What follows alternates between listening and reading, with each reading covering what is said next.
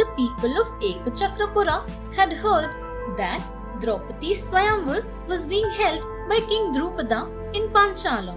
Many Brahmanas were going there.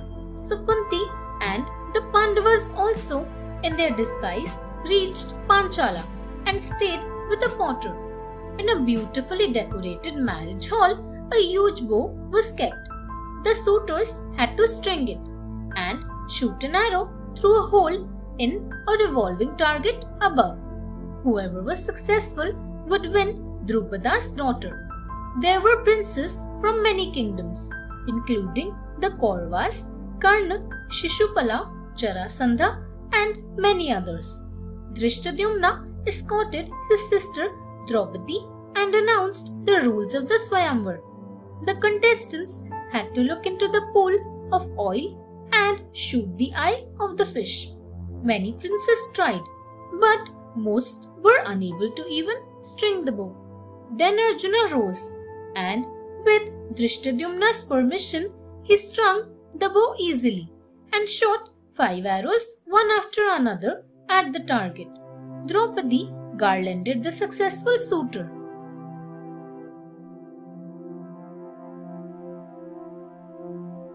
Draupadi marries the Pandavas. Yudhishthira, Nakula and Sahadeva went to the potter's house to inform Kunti. Bhima stayed to protect Arjuna from any sudden attacks by the unsuccessful suitors. There was an uproar in the hall as everyone argued about the Swayamvar.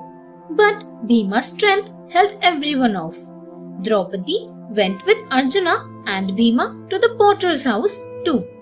Drishtadyumna followed them quietly. He came back and told Drupada that they were the Pandavas with their mother Kunti, since it was whispered by the people that they had escaped the fire. Kunti had commanded her sons to share everything, so all 5 would marry Draupadi. Drupada was happy to have Arjuna for a son-in-law, but he was not very happy about her marrying all the Pandavas. But then Vyasa Muni had came to Panchala. Drupada placed his problem before the great sage. Vyasa told him about Draupadi's past life and the boon she had received.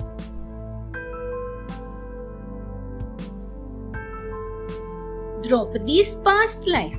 She had been Nalayani, married to Maudalya, a sage who suffered from leprosy. He was very ugly and repelled everyone who saw him. He was very irritable and had dreadful habits. But Nalayani was a very devoted wife. She showed absolutely no disgust for his deformity or anger at his behavior. She served him faithfully, obeying him, putting up with everything without grumbling. Many years went by like this. One day her husband, touched by her devotion and service, told her to ask for a boon. She said she wanted to see him in 5 beautiful forms, all of them actually one person who was her husband. Maudalya was changed as she wished and they lived happily. But since she had been such a devoted wife, the gods gave her as Draupadi 5 husbands with great qualities in her next life.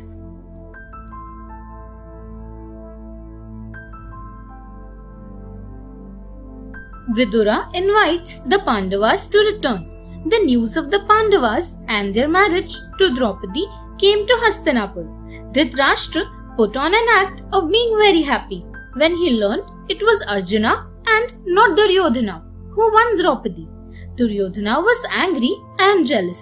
He consulted Shakuni and Karna to find out ways to create discord among the Pandavas and lure them to their destruction.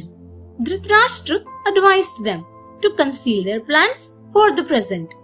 Acting as if he agreed to the wisdom of Bhishma, Drona and Vidura, Dhritarashtra agreed that half the kingdom should be returned to the Pandavas since they were the rightful heirs to the throne.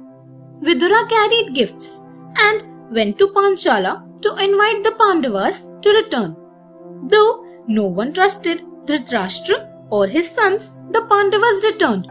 Yudhishthira was crowned king and built a new capital at Indraprastha. Thanks for watching. Do like, share, subscribe to Sahil Book House.